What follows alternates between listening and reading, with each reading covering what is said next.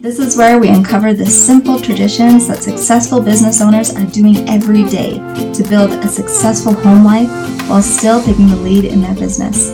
Let's get started. Welcome back, everybody, to the Successful Parents Podcast. I'm your host, Wanda Howard, and today we have a question submitted by Sandy Johnson. So thank you, Sandy. It's incredible to be able to get the feedback, get these questions, because it helps me know what's on people's mind, as well as the real world of what people are being concerned with most. And I really like this question. Her question is, any chance that through my podcast, I might reconnect with family members, that they might hear about it, they might listen to it, and it might cause reconnection? This is an incredible question because so many people are going through estrangement right now. There's a lot of parents who want to be able to connect with their parents, and there's a lot of families that are just being split apart and torn apart. And how do we build those bridges? How do we find that connection again? And so it helps bring to our minds the reality that all of us want to know if reconnection is going to happen. All of us crave for that beautiful ending of every story, right? So to answer your question, through my podcast, yes, some family members have heard it up to this point. Anybody that has reached out to me, family, it has not been a good interaction because of my podcast. Up at this point, there's a lot of healing. There's a lot of open wounds. There's a lot of things that so many different dynamics that other people are going through, that a lot of people still believe in my world that I should be silent, that I should not be saying anything. And it's really hard when you have all of your own things to be focusing on to understand why somebody could be vocal about something that seems so harmful. But I really do believe that as we start having these conversations, as we start opening up more about the realities, that it not only enables us to heal, but it enables other people who are going through the same things. And hopefully, eventually, it will help those people that don't understand it now as they continue to heal and go on their journey. All truth, I truly believe that all truth and light is from God, and He is the author of it. So it ultimately will all lead back to itself again. Another thing that I wanted to touch on, though, is I realized that most of my messaging and focus is based on helping parents be able to pass down new traditions to their kids.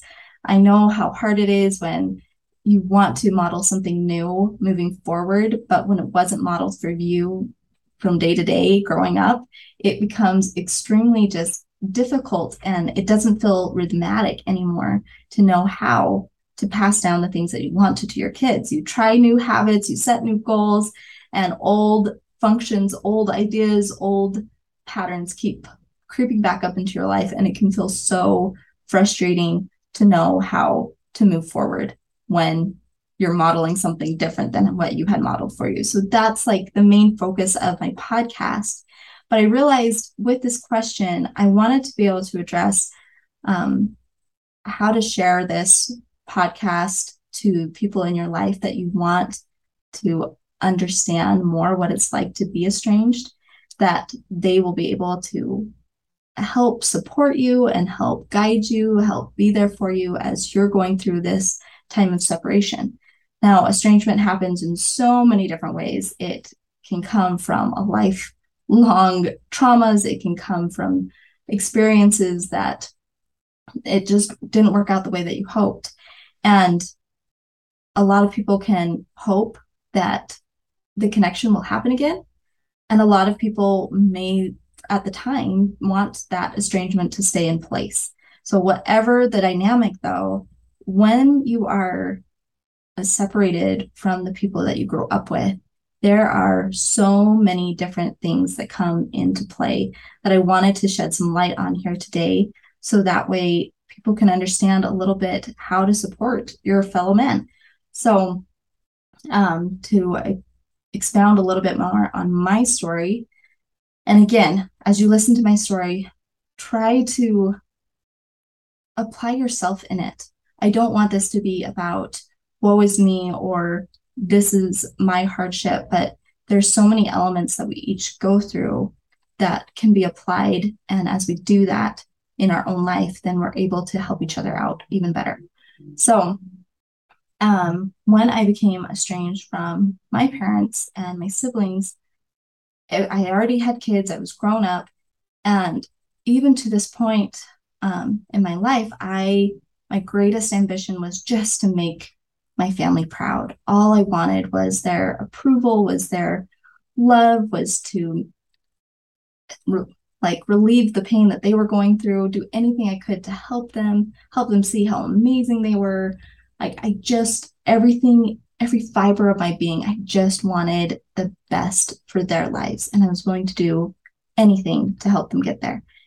And so when this separation happened, several things internally happened for me too. One, I lost all identity. I didn't know who I was anymore. I didn't know where I stood in the world, if I had any worth, was there anything good about me. I didn't know how to move forward in a healthy way at the beginning, because it felt like I was the broken piece, that if I moved forward happily, then that meant that I must be this uncaring person because I had lost my family. And so while you're just going through all of these emotions, all of these back and forth, and trying to figure out how to just move forward with life, to me, I felt like everybody in my family had died. Like everyone had just passed away suddenly, and I couldn't talk about it. I wasn't allowed to talk about it. Every time that I tried to talk about it, people kind of gave this, we don't really want to know. Sorry, you're going through something hard, but like we don't want to be talking about drama. We don't want the big burden of carrying this too. This is your own problem type of a thing.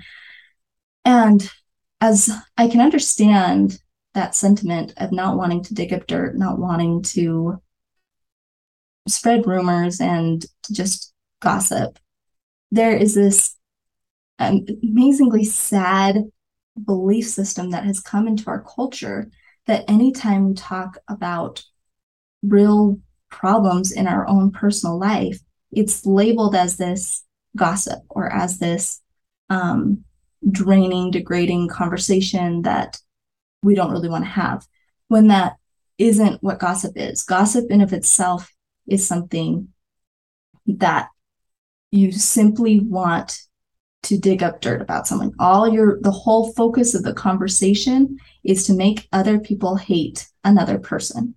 But if the whole point of the conversation is to say, I am hurting, these are the pieces of my life right now, it doesn't make sense to me, and I want to talk about it, I want to be able to talk with somebody who might be able to make sense of it a little more, that is not gossip. That is something that we need to be able to trust in each other again, to have those open conversations. And so when the separation happened and I was walking through this, I had kind of envisioned people rallying around me. I envisioned being able to, that those that loved me, that supported me, would come out of the woodworks, would just be there, not rail on my parents or my siblings, and maybe not even want to talk about all the details, but at least want to know how I was doing. But not one person called to ask how I was. Not one person sent a text. Not one person reached out to say, how are you doing today? Like, are you okay? What was it like? Do you want to talk about anything? Not one single person, my whole world, wanted to know about what was going on. Now, there's so many dynamics. This is not to point fingers again. This is just to help people understand what it's like when estrangement happens. And this was actually a perfect incubator system to help me realize how valuable and how needed these conversations are, is because at the same time in our little community where we live, there was about 5 deaths in 2 weeks span. And during that time, I watched over and over and over again, and I was asked to bring food to these things, and I've always been great with helping out, and that wasn't a problem. But every time that I would go, I saw people swarming these families that had lost a loved one in their life, that had lost somebody that meant something to them.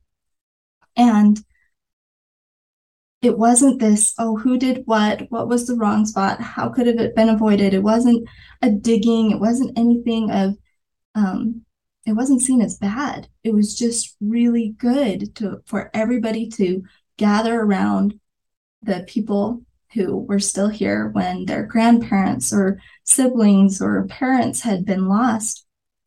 And I kept wondering, where are my people? Where are those ones who see my pain? Will nobody come? And it was a time of extreme loneliness just because I had lost everybody, and I didn't know how to talk about that, for one. And also, I didn't know who to trust. When you've been estranged, it never happens because of a perfect, healthy growing up and everything's perfect. And then all of a sudden, one big thing happens. Estrangement is so many things stacked on top of each other that would bring such an event into place. And so at this point, you feel broken, you feel lost, you're totally alone. And now you don't trust people because the people that you valued the most, the people that you loved the most, they're gone. They don't want you anymore, and that's what it feels like. And so when you want to reach out to other people, you don't know who to trust. So you're waiting for people to come to you. And I was waiting, and I was hoping that people would reach out. And I realized eventually, I'm like, okay, by this point, it had been like a year after the estrangement, that I started reaching out to people, realizing, okay, maybe people just really don't know. Maybe I need to reach out to them first. Maybe I need to initiate this. And maybe if they realize how hard it is. And it was amazing simply because as I started reaching out to people and letting them know, again, I was expecting this like open arms surrounding me with love and understanding and just sympathy and support. And what I got instead was everybody from my past, the people that I had grown up with and relatives and everybody that I knew personally, they wanted to be supportive, but because of this idea of not wanting to take sides or not wanting to cause a bigger issue, they weren't willing to have a conversation. They weren't wanting to talk to me about it. They wanted to stay distant from it. And that was even more painful. That just added salt to an open wound. And but the other interesting part was the people that I had started to surround myself with, the people in my community, the people in my online space, my in-laws and relatives that come from my husband's side. Those were the people that really started to come out of the woodworks and come start to support us and come be there for us. And that was such an interesting thing to just recognize, because I still love every human, every single person from my family, from all my relatives. But I realized that I had surrounded myself with people up to this point that it was more important to stay safe than it was to show that love, that kind of support and commitment. And I think so much of the world is just drowning in that. There's this constant fear of political correctness, not wanting to say something wrong, not wanting to be the bad guy. We are all painfully aware that we don't know the full side of every story.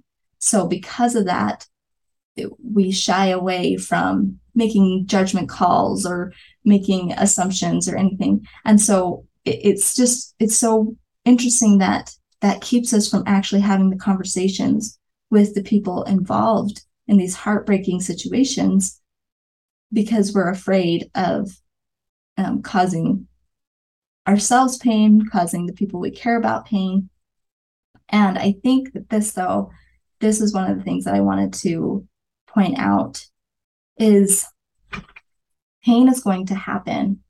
And no matter how much we want to avoid the pain that we're in, we are all obligated to either choose the pain or to have pain come in whatever form that it will. And what I mean by that is as we try to avoid every confrontation or all of these hard situations, we're going to be dealt different kinds of pain with those choices. And we're not going to be able to choose the pain as much as if we just, when we see something that's painful, when we feel something that's painful, that we go into it, we lean into that yes, there's going to be pain, but we're choosing it. We're choosing the kind of what really matters to us. And one of the thing that people would keep saying was, we care. You have to understand that we care. We just don't want to know. And that was so sad to me, not just because of the relationship that I wanted with that person, but realizing that so much of saying that we care about something but not willing to take action into it is a lie for both parties. It's not serving the people who believe that, and it's not serving the people who are being neglected because of it. And I keep going off on all these just different tangents because it's so true that situations like this, they are messy, they're intricate, there's so many different sides, there's so many things to be aware of, and it's not that this person's wrong or this person's right and this is the good guys, this is the bad guys. It's simply getting into this pattern of being willing to have conversations with the people that we actually care about, with the people that we're willing to align ourselves with and get to know them better. And if that means that people are aligning with my family, my parents, my siblings, it's great that they have chosen their side, the people that they can serve, and that's wonderful.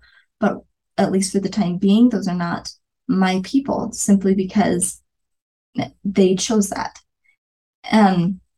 Anyways, there's so much depth to that. And if you have more questions or more things that you want me to dive into, I can certainly dissect it. But like I said, it's so many intricacies that weave together.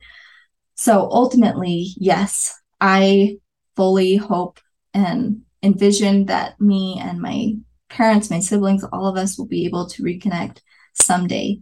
I have no idea what will come about to make that happen, but I do know that during this time, as I have focused on my own healing, it has truly enabled me to be the kind of person that when they come back, I'm not wounded and broken and unable to face them. I will be able to have those open conversations, to talk about things and to really heal things instead of just reconnect and go back into the same damaging cycles that we were doing previously.